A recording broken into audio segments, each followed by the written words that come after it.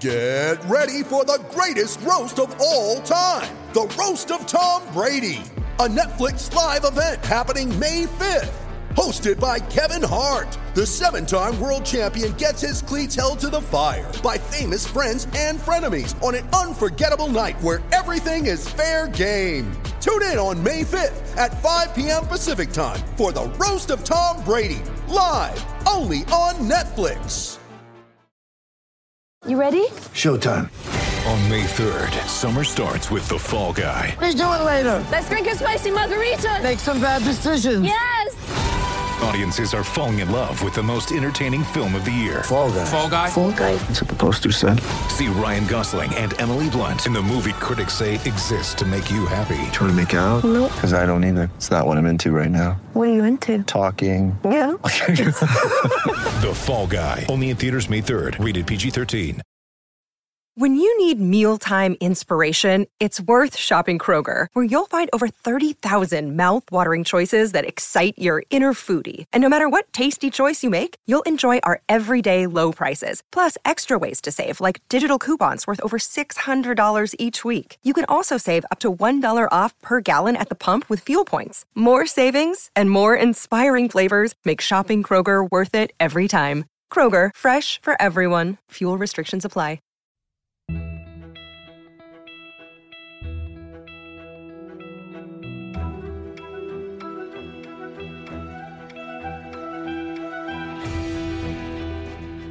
Heading into its 7th decade of existence, the cricketer had plenty of meaty fare to get its inky fingers into.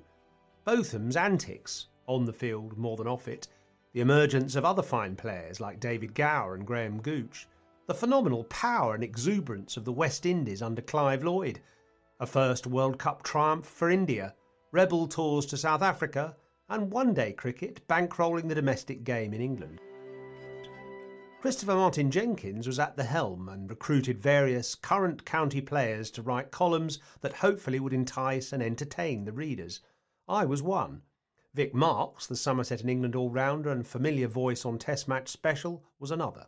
I got paid for the very first time in my life for writing something by the cricketer. I'd just probably been selected to go on my first England tour. And CMJ got in touch to ask me whether I would like to be their sort of man in the dressing room. I gather I wasn't the first choice. Because I think he asked Tav, who was also on his first tour. And Tav wasn't that interested. On tour, you'd send a monthly piece, which you'd have to give to the manager, obviously, to read, to check it out. That means, there's nothing untoward in there. And I ended up doing that for 3 tours, the 3 tours I went on. And then somewhere around then, CMJ then asked me if I'd like to join the board, which sounded a very grand thing. And it was quite a grand thing. And I've written about it in the magazine that you suddenly realize you turned up for these board meetings once a year.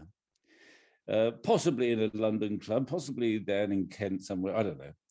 And you'd look around and there was Swanton and there could be Cowdrey, Colin Cowdrey, Brian Johnson might be there, John Woodcock.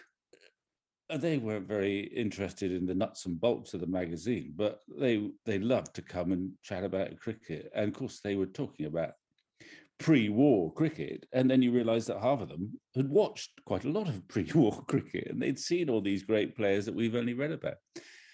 So that was an early association with the cricketer for me, and CMJ by then was the editor, although Swanton still probably felt he had a significant hand on the tiller as well.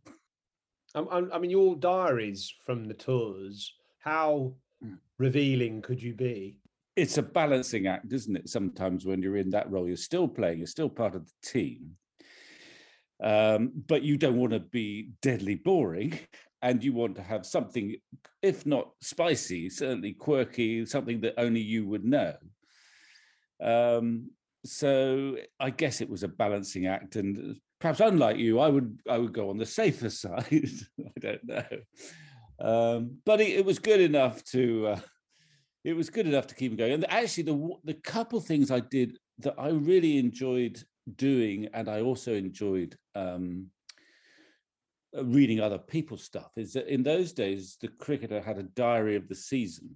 And I remember I did a couple seasons of that. And I think Pete Roebuck did one. I remember Alan Gibson, there was a book about it, actually. And Alan Gibson did it several years. Brilliant. I used to think Alan Gibson was the most phenomenal writer. And that was an interesting little writing project. Whilst you're still playing, you did a weekly diary throughout the season for the Cricketer, but it was quite a chunk of work by the end of the season. And to have the opportunity to do that after the likes of, as I say, Alan Gibson had done it, I think Pete Roebuck had done it, I'm sure Tony Lewis or that type of person had done it, was an interesting sort of project for someone who was, mildly interested in doing some writing, but I was still obviously a professional. Boycott, 96 not out. He bowls to him. It's a half volley, drives it down the ground, and there it is. He's done it. He lifts both hands in the air.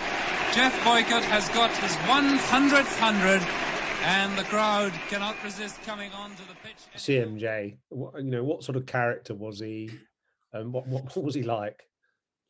Well, he was wonderful. I mean, it's amazing, as I was saying in the piece I've written, we still talk about him because you couldn't forget him. You couldn't ignore it. I mean, I loved Mike Selvey's remark that when he died, of the fact that cricket had lost his greatest friend. He loved the game with a passion. But he was obviously, we all know that he was hilarious in many ways, manic in many ways. I always used to feel that Christopher was in control of his life far better in front of a microphone than at any other point during the day, because he was the most consummate, brilliant broadcaster, wonderful voice, beautiful descriptions of what was going on. And he seemed to be in control at the microphone. But it's quite hard to establish that he was in control at any other place during the day. He'd been turning up about 20 seconds before he was supposed to start. And we all know the various, CMJ stories.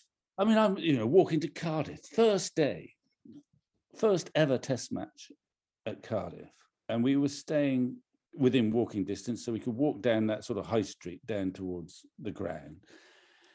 And coming up on our left is Marks and Spencer's. And CMJ's going to be on time too. We leave in good time, and he's with us. And he said, "I'm just going to pop into Marks and Spencer." I said, "Oh, right. What for?" "I'm going to buy a laptop." My laptop in Marks and Spencer. And sure enough, he turned up quite a long time afterwards with a laptop. We always used to have arguments with laptops, as you know.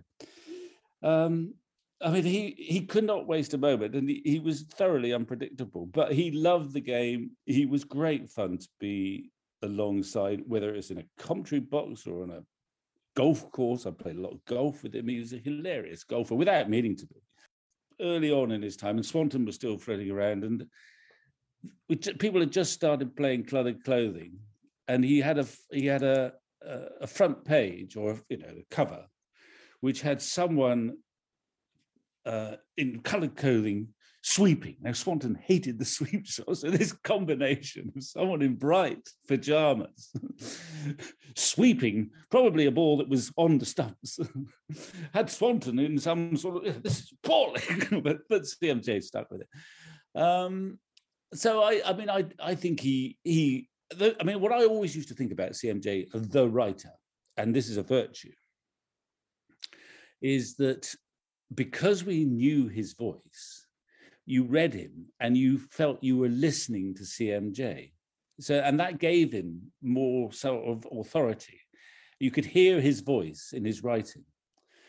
And then a lot of writers haven't got that benefit because their voice isn't so well known. But you could read a piece of CMJ, whether it was in the Cricketer or subsequently when he was writing in the papers, and you needn't see the byline. You would recognise it as CMJ, just because it was faithful to how he was. He wrote like he sounded. In Australia, only 2 years ago, Australia are all out for 348 on a golden evening at the Oval.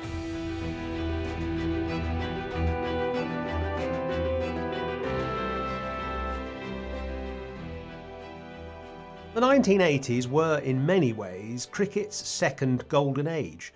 There were so many wonderful matches to appreciate and brilliant players to applaud, and the cricketer enjoyed a golden decade too, with subscriptions topping 40,000 and the various competitions thriving. The Brocklehurst's drive and bonhomie added spirit and fun to the whole enterprise, encapsulated by the occasional get-togethers of the cricketer board, of which the former Hampshire captain, now writer and broadcaster Mark Nicholas, was an enthusiastic member. The meetings were very funny, actually. I joined the board at the invitation of Ben Brocklehurst, who was a huge man, as were his family. All the family were big human beings, or are, the sons still around, but and enormous fun and very generous. And they were their parties, board meetings, lunches, Christmas presents were every bit as big as the family. I mean, they were amazing people. And Ben really believed in the magazine. He people, you know, well, yes, it was a business venture for him, but he adored the magazine. He played cricket for Somerset himself. He loved the Cricketer Cup, a competition started by the magazine for private school old boys. And he set up a magazine driven, yes, certainly by, you know, good features and photographs and good records of matches. He gave space to club cricket and schools cricket, but he did it really wanting to entertain the people who read it. He definitely saw the magazine as entertainment, and Jim saw it more as record. I was very excited to join the board of, you know, the Cricketer magazine, having read it so much as a boy. And you'd have you'd meet at 9 o'clock for the board meeting, and it finished. It was a long board meeting. You break for coffee and biscuits, but at 12 o'clock you were served cold champagne and smoked salmon nibbles on brown bread. And then at 1 o'clock you finished the board meeting, come what may. I mean, you might have been on, you know, a serious issue like hiking the price or something, but it didn't matter. You broke for lunch. And you had a proper lunch. And I mean, you know, proper lunch. A lot of good wine, ate a lot of food, pretty good food. It was a trencherman's lunch, but it was good food. And then you went on to port. You carried on the conversation, and then you reconvened if there were further things to discuss. But of course, after a lunch like that at 3 o'clock, all you want to do was nod off. So they were great days. The Cricketer board meeting day was a great one. I think there were 2 a year. Then your Christmas present always arrived. He sent every board member a side of smoked salmon and half a case of champagne, decent champagne. And that was a great treat. But he never stinted on his magazine. You know, if it meant spending money, his own money, to make it a more fabulous experience for the members of his board, who he asked personally to come along and join in the fun, he would do so. At the time, the magazine's editorials were filed under the pseudonym Felix, the job of writing it shared by CMJ and Jim Swanton. Both men had a deep knowledge and appreciation of the game, and Swanton's 80-plus years and rich life experience gave his opinions huge gravitas. As a board member of the Cricketer and Daily Telegraph colleague, Mark Nicholas knew him well. Jim was extraordinary. People forget how probably people don't know, but when he was a prisoner of war he was captured in Singapore and was a prisoner of war in Burma, and he got polio, and he got quite disfigured and very thin. His father didn't recognize him at the station when he picked him up, literally walked straight past him. Jim didn't talk about it much, but that's a true story. I think he, the great story about the thumbnailed copy of the 1939 almanac was an almanac that he took with him and smuggled it into the camp somehow, and therefore knew every word of it by the end. Again, that's true. And you know, he carried on in life. He never once, in any facet of his life, did he ever mention the inconvenience or the discomfort of that polio and of that suffering in that war camp. He lived in pain, he'd never ever mention it. He could come up with some classic stuff. I had played a morning 4-ball with Downton Cowdery and Nick Kemp, and the four of us were having lunch at Royal St George's, and it came up about who is the next best batsman after Bradman, and we were just knocking it around as a bit of a laugh. And I said I should think a combination of Barry and Viv Richards, the best of each, would do that easily. And Nick Kemp, being mischievous, had walked over to Jim, who was sitting at another table with his wife Anne and a couple of other friends who played a foursome in the morning, and told him that I'd said that Bradman would be matched by the best of the two Richards. So we were eating whatever we were eating, treacle tart or something for pudding, and I got this firm sort of rap on my shoulder, and I looked up, and Jim was a very big man, Jim, huge man, tall man. And Jim, I said, hi, Jim. He said, I hear you think that the two Richards would make the best after Bradman. I saw Hammond, dear boy, and I can assure you, he knocks the two Richards into a cocked hat. Brilliant. So the cricketer was dominated by these two considerable cricketing figures, CMJ and EWS, neither of whom, incidentally, had ever played county cricket, although Swanton did play 3 matches for Middlesex against the universities before the war. But both men were so busy and in demand that the magazine was actually run for more than 20 years by Mandy Ripley, whose previous jobs had included referee's assistant to the All England Tennis Championships and nanny to Jimmy Connor's children. She had only a sketchy understanding of cricket, so under CMJ's editorship she had to learn fast. My first ever letter that I wrote, he was dashing off somewhere as he always did, and he'd scrawled this letter to Don Bradman and signed a piece of headed paper and said, just type that around that signature, would you, and get it off. And he had mentioned the name Clarry Grimmett. Well, I didn't know anything about the history of the game, so I read the word as Charlie and wrote this letter with his signature on the end, Charlie Grimmett, and as quick as the post office would carry it, the reply came back from Bradman saying, I would have thought you'd have known better. And he was terribly embarrassed. I've got this new secretary. And back went the reply to Don Bradman, cap in hand almost, And so things like that. He was funny. But once that happened, he said to me, you need to learn your cricket. Here's a book. And he gave me a book, which I read from cover to cover and fell in love with the history of the game. And so I've got a lot to thank him for, really.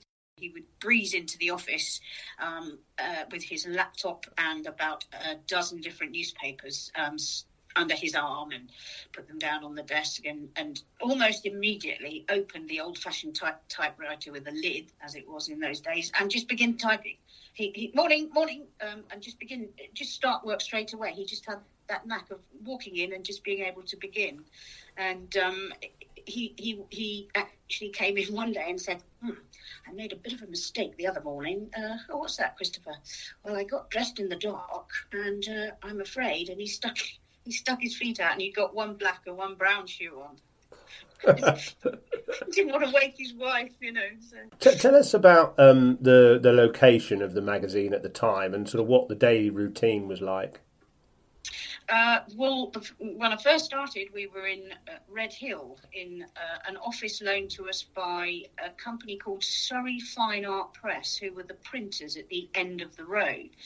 And they used to bring daily galleys from the printers over in Reading, and down came our galleys for us to proofread and correct and then send back on the truck the next day. And it was a tiny room, literally the size of a bedroom, really, in which there were 4 desks, a big layout table, because it was all paper and scissors then. And we only had a fax machine, no modern communication. So when the galleys eventually started to come by fax, they weren't really good for proofreading. You'd miss an awful lot. But it was all we had to get the thing done at the time. Jim Swanton, who was still involved then, Yes. Did you have much contact with him, and what was he like? Yes, I did. Eventually, he ended up doing the book review column, and he would ring me and say, Amanda, could you meet me at Canterbury on such and such a day and bring your latest books? So I would trawl over to the county ground, wherever he happened to be, with a pile of books in the boot of my car, hand them to him one by one. And the first thing he did was look in the index, and if his name wasn't in there, he'd say, you could do that one.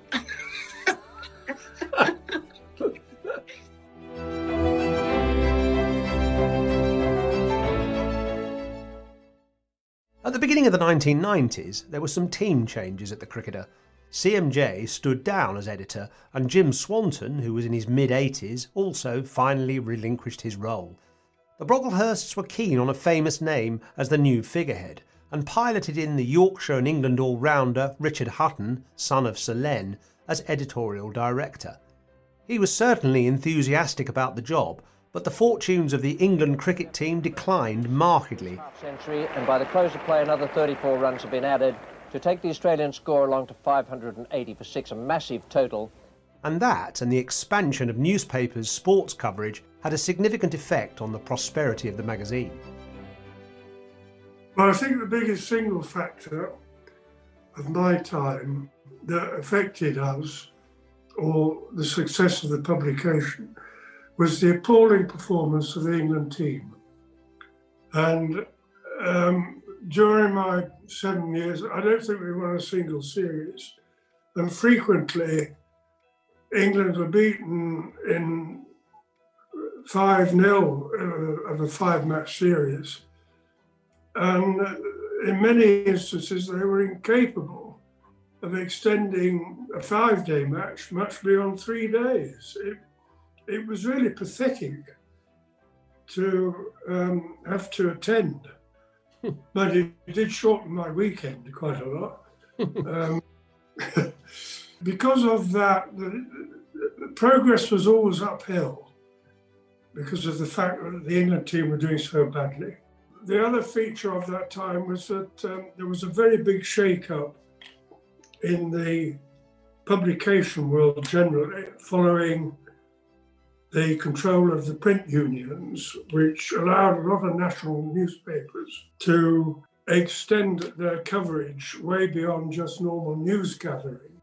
To some extent, one felt that we were losing our specialisation as a cricketing publication, because all the newspapers were now running to 3 or 4 pages on cricket, not necessarily match reports, but also all sorts of features on all aspects of the game. Peter Pershard was the day-to-day editor, a role he had effectively been performing for several years, and putting the magazine to bed was still a torturous process. But he recruited some punchy columnists. It was archaic. You know, we'd take 3 days to go from getting a piece of copy to getting a galley, and then cutting up galleys on a board, pasting them down, sizing up pictures either on a light box, or if it was a tranny, with a projector onto the wall, and then doing tracings. It was crazy. Anyway, you get a galley, you'd send off the thing, then you get a page proof. So it would take, something like 5 days or something to get a page from beginning to end. I was doing sheets all down the corridor, sort of laying them out, trying to make everything fit together.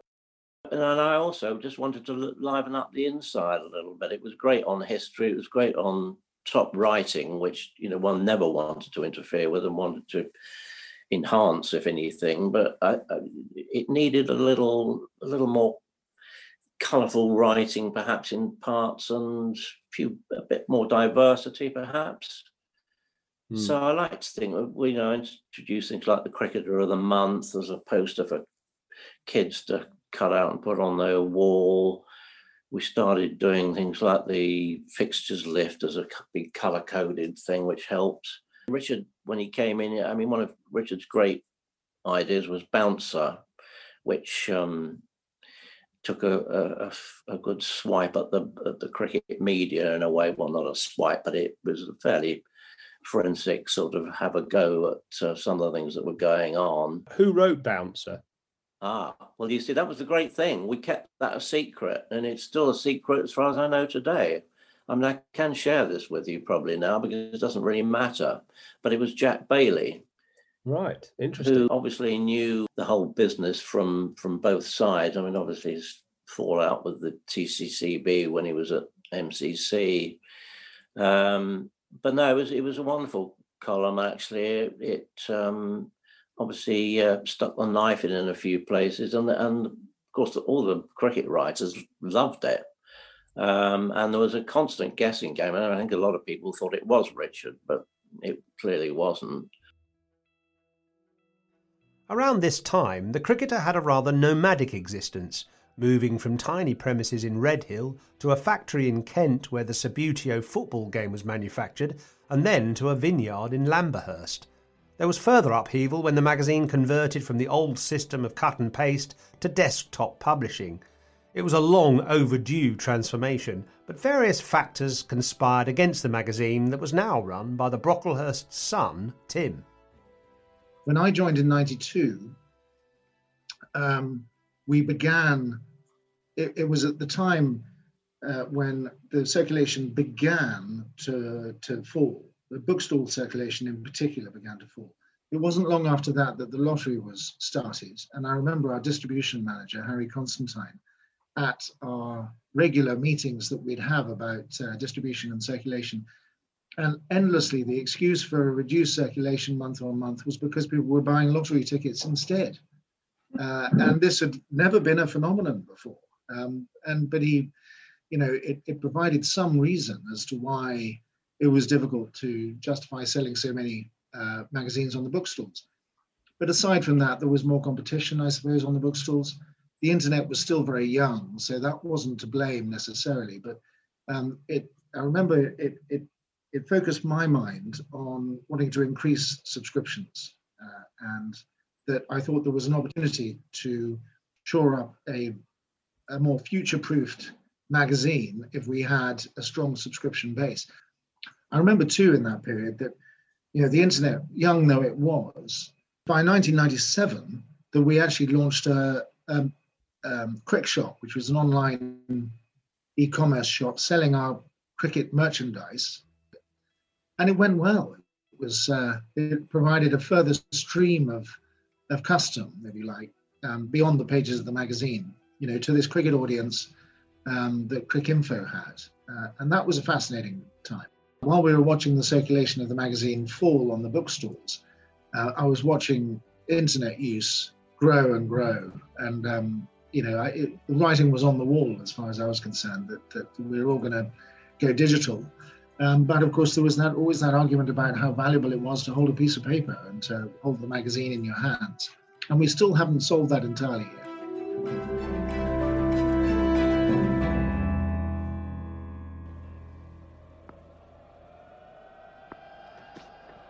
There she goes, and he's going to go. He's gone.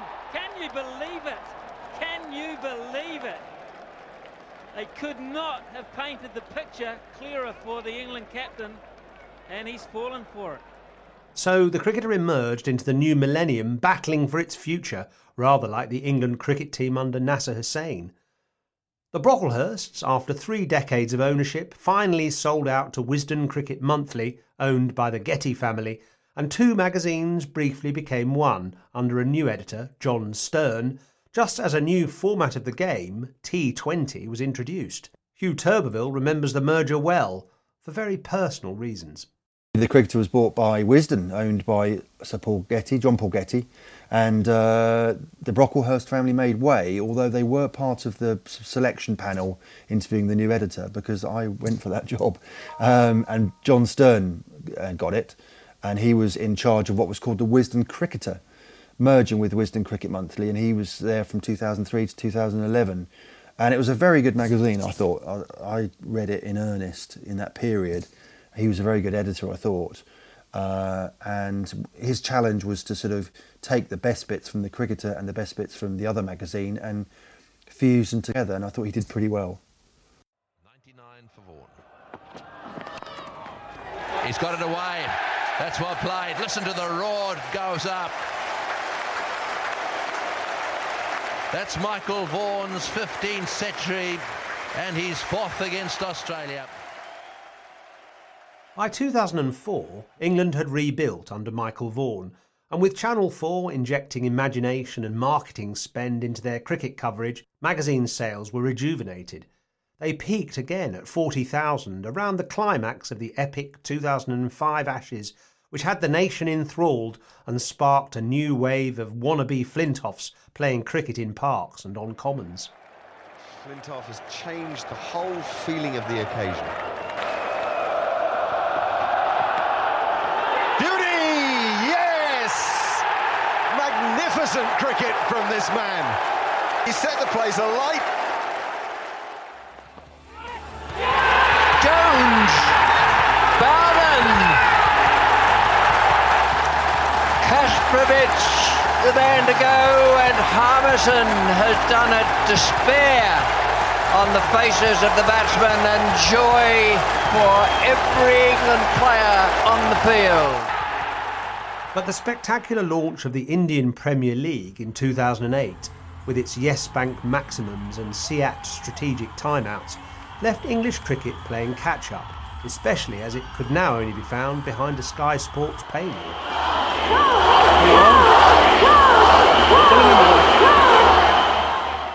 Sky also purchased the magazine, still called The Wisden Cricketer, but sales stalled.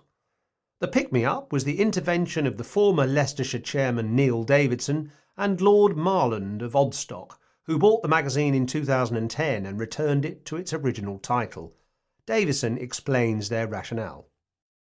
About 18 months before we acquired the Cricketer, we'd started a website, testmatchextra.com, which was really the brainchild of Lord Jonathan Marland and Jonathan Agnew, and I got involved, and a number of the journalists got involved, including yourself, Christopher Markham-Jenkins, Vic Marks, and others. And that was doing okay. Then we had the opportunity to buy the Cricketer magazine, what was the Wisden Cricketer at that stage, from Sky. We didn't even know they owned it.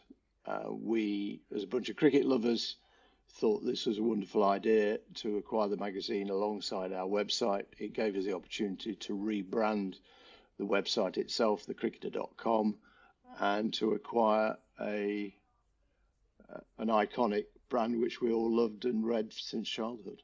We thought there was a commercial opportunity when we formed the website, and this built on that acquiring the magazine and particularly the Cricketer brand, we saw as a way of actually accelerating the progress of the newly formed organisation. I mean, it's had its ups and downs in the meantime, but the magazine has been a constant factor and actually is doing very well now. We're very privileged, we feel, to be the owners of it and have been for the last 10 years. So 10% of its existence has been in our hands, and I think we've tried different things at different times, but I think we've settled on a formula which serves the game very well indeed.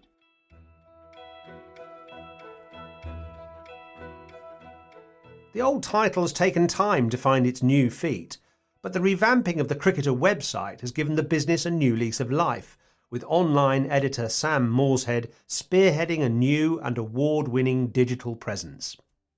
Cricinfo and Cricbuzz are such major players in the industry, and they dominate the landscape completely, and quite rightly so. They've been around for a long time. They're well established on the subcontinent, and over here, I think we've kind of relied on newspapers for day-to-day reporting of the game, and that hasn't really spread out as much as you've seen in other sports. So obviously, with some other sports, there's a lot of websites around. Obviously, football is the main example of this, but cricket has some, and it has a limited number. But I think that certainly from a UK perspective, there's always been scope to go deep, to sort of do the job that Wisden do on an annual basis in the almanac, and do it on a more regular basis, particularly with the weight of identity and the prestige and heritage brand that the Cricketer is. That that brought into the 21st century with a prize digital offering that gives our readers opportunities to go in all different directions, and of course uses itself as a marketing arm for the Cricketer magazine as well. I think that definitely was an opportunity there, and that opportunity is still there. We're nowhere near getting to where I think we can get with the digital side of the business.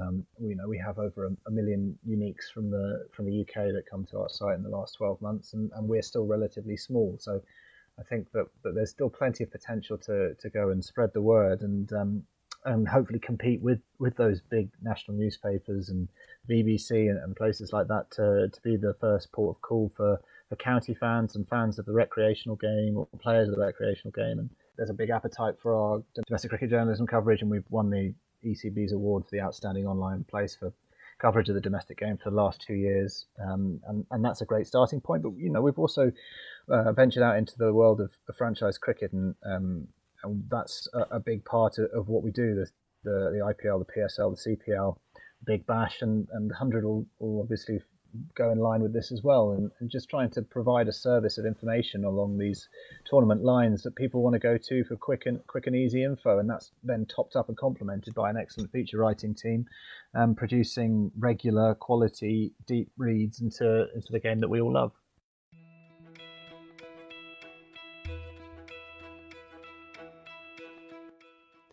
The print magazine is still the core of the business, and through listening to the readership, a recommendation of new Managing Director Guy Evans-Tipping, our small team has been able to grow its subscriber base, a rare achievement in a world of free online content. Both I and Managing Editor Hugh Turberville have focused on top-class contributors and comprehensive county coverage, filling the vacuum left by national newspapers. We went back to basics, didn't we? Very much giving the readers what they wanted. Guy introduced a survey annually for the readers to fill in, and we wanted to go back to give the readers what they craved, really, which was a lot of county cricket, if I'm honest. I mean, John Stern found that early on that you couldn't give the readers enough county cricket, but we certainly wanted to give them more of that came through in the surveys. They wanted more county cricket. We were still going to cover the game at all levels, schools, club, international. Very much our focus, both you and I, was on getting the best writers, Simon, wasn't it? We had, we both worked together at the Telegraph, and you'd been at the Times and I'd been at the Express as well, so we knew who did what in Fleet Street, didn't we? And we got some good writers like Simon Barnes and Shield Berry, and Paul Hayward's done some bits. Well. Gideon Hay, we got him to a regular thing. He didn't want to do a sort of column every month where he sort of sounded off about things, but he's done a fantastic thing called The Window, where he looks at old photos, so that's lovely, isn't it? I mean, another thing that we in many ways, it's in this sort of digital age, you'd think is a slight anachronism, is the test match reports, but they remain really popular with our readers. 2-page reports on each test, written by various writers, and sometimes people will be reading those a month after the test takes place, and people can sort of sit back and have a glass of wine and reflect on a match rather than banging out copy that night or the next morning. They've probably got a month to sort of let it just simmer and reflect languidly on the match. So I think that they're really popular. Guptill's going to push for two. They've got to go. Throw's got to go to the keeper's end. He's got it. England have won the World Cup by the barest of margins. By the barest of all margins. Absolute ecstasy for England. Agony for New Zealand.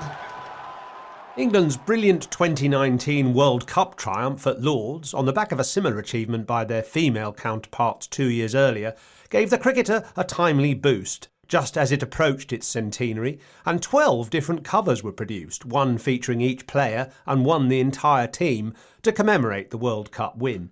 And the cricketer staff turned the COVID interruption of the 2020 season to advantage by producing a number of themed issues on great cricket books, beautiful grounds, defining innovations, and a special spread on the Black Lives Matter initiative centred round the thoughts and experiences of the UK's only black cricket correspondent, the Daily Mirror's Dean Wilson. The cricketer sort of grasped the nettle, pretty firmly and swiftly. One of the great things as well is about awareness and education.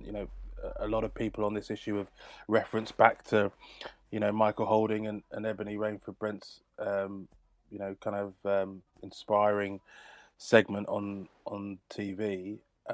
But, let's not forget that the absolute central tenet of what Mikey was saying was about education, about evolving and improving and changing. And you do that through education. You do it through opening people's eyes and hearts to more knowledge and more experience. And I think through that, that is how we will get to a place of greater tolerance and greater understanding, which I think is a good thing. And I think that's that goes not just for Black Lives Matter, but that goes for gender equality, diversity across a whole range of subjects and issues like disability cricket, women's cricket, youth cricket, club cricket, all things that the cricketer does cover. They're all really important.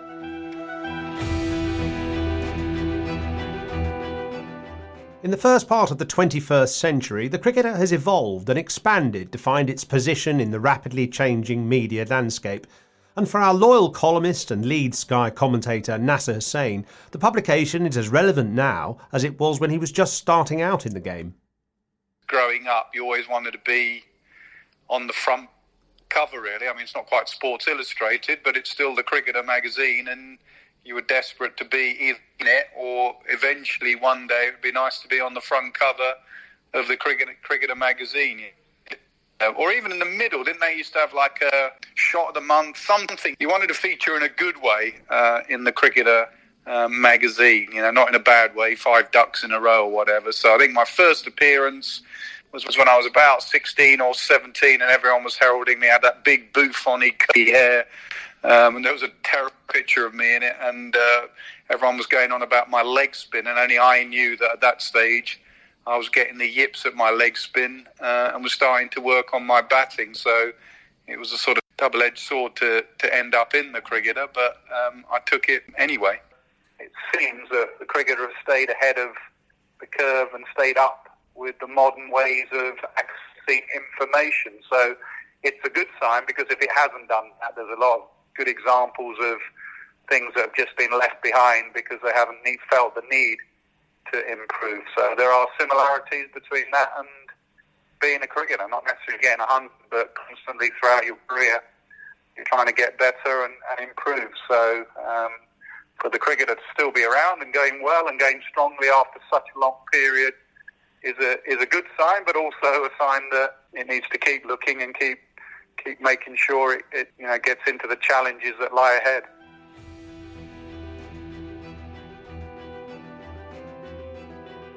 So, thanks to the devotion and imagination of all its owners, editors, staff and contributors, the Cricketer magazine has been able to register its century, perhaps the finest 100 the game has seen, certainly the most demanding.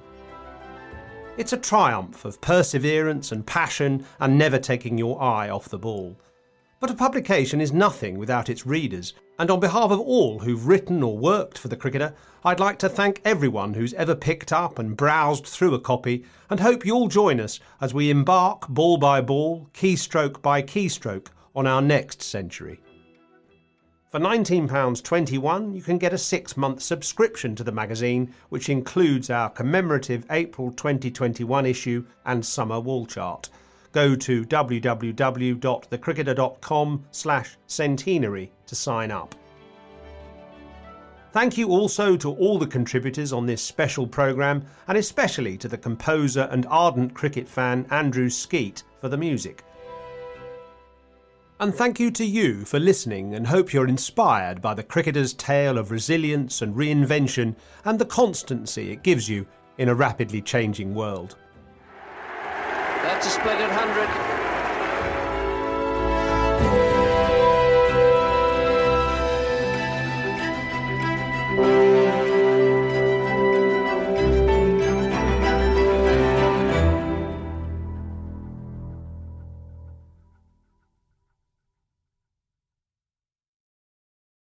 Sports Social Podcast Network. Judy was boring. Hello. Then Judy discovered ChumbaCasino.com. It's my little escape. Now Judy's the life of the party. Oh, baby, mama's bringing home the bacon. Whoa, take it easy, Judy. The Chumba life is for everybody. So go to ChumbaCasino.com and play over 100 casino-style games. Join today and play for free for your chance to redeem some serious prizes. ChumbaCasino.com. No purchase necessary. Void where prohibited by law. 18+ terms and conditions apply. See website for details.